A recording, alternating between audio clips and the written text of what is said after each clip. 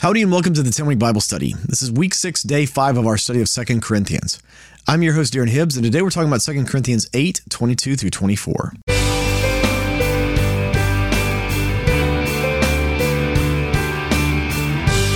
Well, welcome back to the 10-Week Bible Study. Again, I'm your host, Darren Hibbs. Would you join me as we pray before we start today? Lord, would you open our eyes and our ears to hear what your word has to say to us? God, speak to us and fill our hearts with the knowledge of you. We want to see you in your word today. In Jesus' name we pray. Amen. With that, let's jump into God's word. We're reading today from the NIV. This is 2 Corinthians 8, starting in verse 22. In addition, we are sending with them our brother, who has often proved to us in many ways that he is zealous, and now even more so because of his great confidence in you. I find this interesting. He said this twice now in the same breath here. He said, we're sending our brother, but he didn't tell us the name. I find that so strange. It's so normal for Paul to speak people's names. And so it makes you wonder, why wouldn't he tell us the name? Every other place in Paul's letters, he tells us the name. So is this guy, wanted by the Roman government? They feel like he's a subversive, or what's going on with this particular guy? They're sending this guy. It's almost like Paul and the Corinthians, they know who they're talking about, wink, wink, and they're sending him. I don't have an answer for that. I find it very interesting the way Paul says it. Verse 23. As for Titus, he is my partner and co-worker among you. As for our brothers, they are representatives of the churches and an honor to Christ.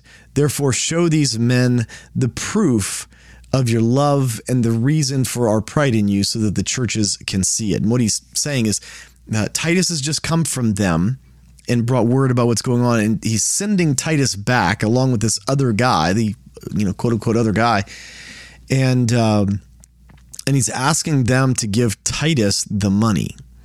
He wants Titus to come and collect the offering. That's the whole purpose for this visit, that he's going to send Titus on back with this other guy. And he's saying, go ahead and make sure that you fulfill the pride that I have in you.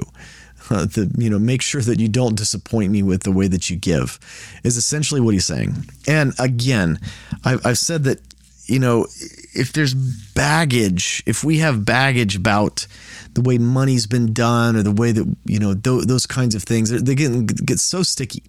And I don't think they were any less sticky for people back in those days. There's always shysters, there's always scam artists, there's always people doing just stupid, terrible things. Always. There always have been, and there always will be until the Lord returns. And, maybe for a little bit after the Lord returns, until they realize he's not going to put up with that. I don't know. But at any rate, during the millennial reign, not during eternity. But at any rate,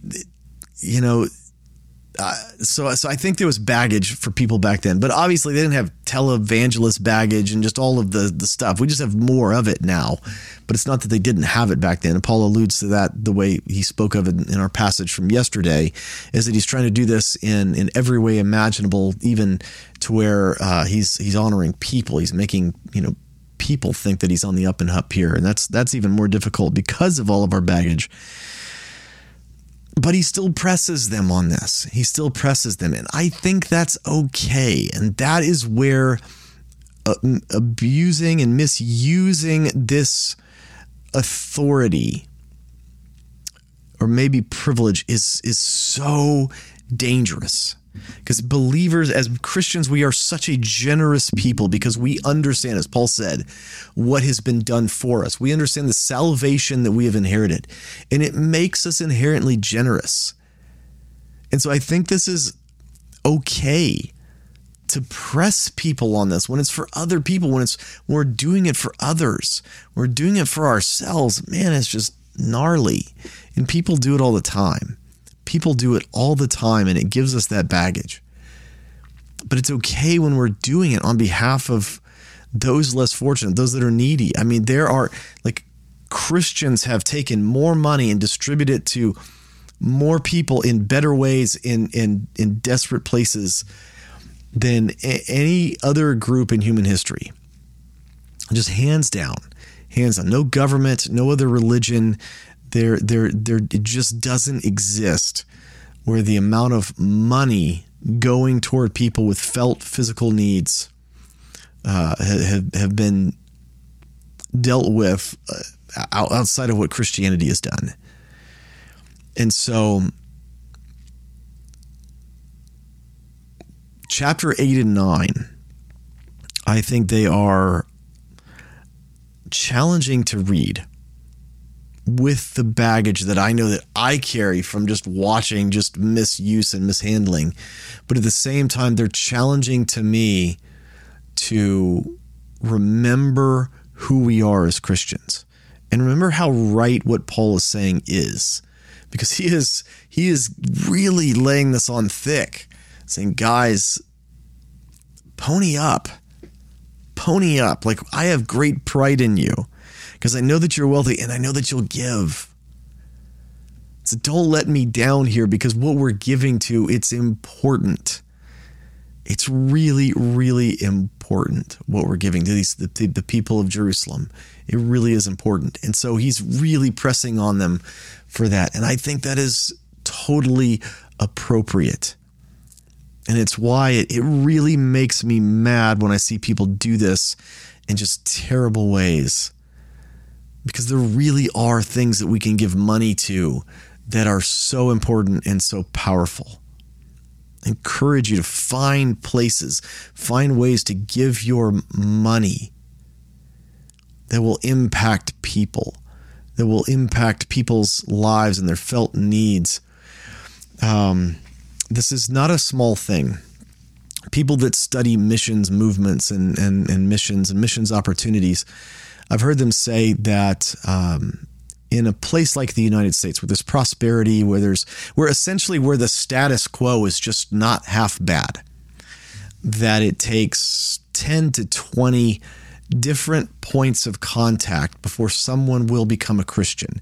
Like if you're an atheist or whatever else, it takes 10 to 20 times where a Christian witnesses to you, or, gives you money for gas, or does a random act of kindness, or all of those kinds of things, like 10 to 20 times for someone to become a Christian. And so when you really think about that, that is almost an insurmountable barrier.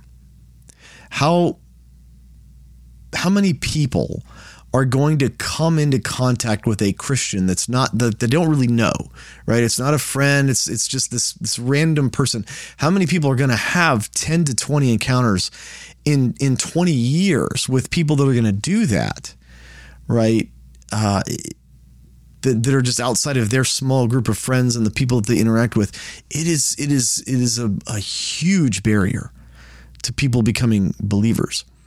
But the people who study the missions, they also know that in more intense situations where the economies are collapsed, or there's war, there's all sorts of trouble where people are in a pressure cooker societal wide, they're in trouble, or even people that are living in a place like the United States or the West where they have it good, but they are in some kind of personal pressure cooker. That number of encounters drops to 1 to 2 tops. Meaning it just takes 2 opportunities, 1 to 2 different times where people are like, hey, do you know Jesus? Hey, can I provide this money for you to help you through this difficult time? Right? Just 1 to 2. That is a very easily attainable bar. Right? Going and finding the people that are struggling and hurting. Those are the people that are close to the Lord, the lowly. They really are close to the Lord. They really are close to giving their lives to Him, because they realize everything that maybe they'd built their life on, it's a vapor. Like the Psalm says, it's not real. It can evaporate in a moment. It's like, wait a second, I don't know what to put my hope in anymore. And that's like, those are the people that are open to hearing the gospel. Jesus is the one that we put our hope in, because all of this stuff can go away. All of this stuff can go away, but He's the one that we put our hope in. So giving money to those kinds of things where you can meet those felt needs of those people that are in those situations, that 1 to 2 encounters with a Christian and they may become a Christian themselves, those are the powerful places. Those are the places we should be looking for. Those are the opportunities we should be hunting down, in my opinion. For the 10-week Bible study, I'm your host, Darren Hibbs, and I can't wait to see you next time. Hey, thanks for tuning into the 10-week Bible study podcast. If you've enjoyed this podcast, would you consider leaving a review for it on your podcast app of choice? It really helps other people find out about this podcast, and my heart is for people to fall in love with God's Word. Thank you.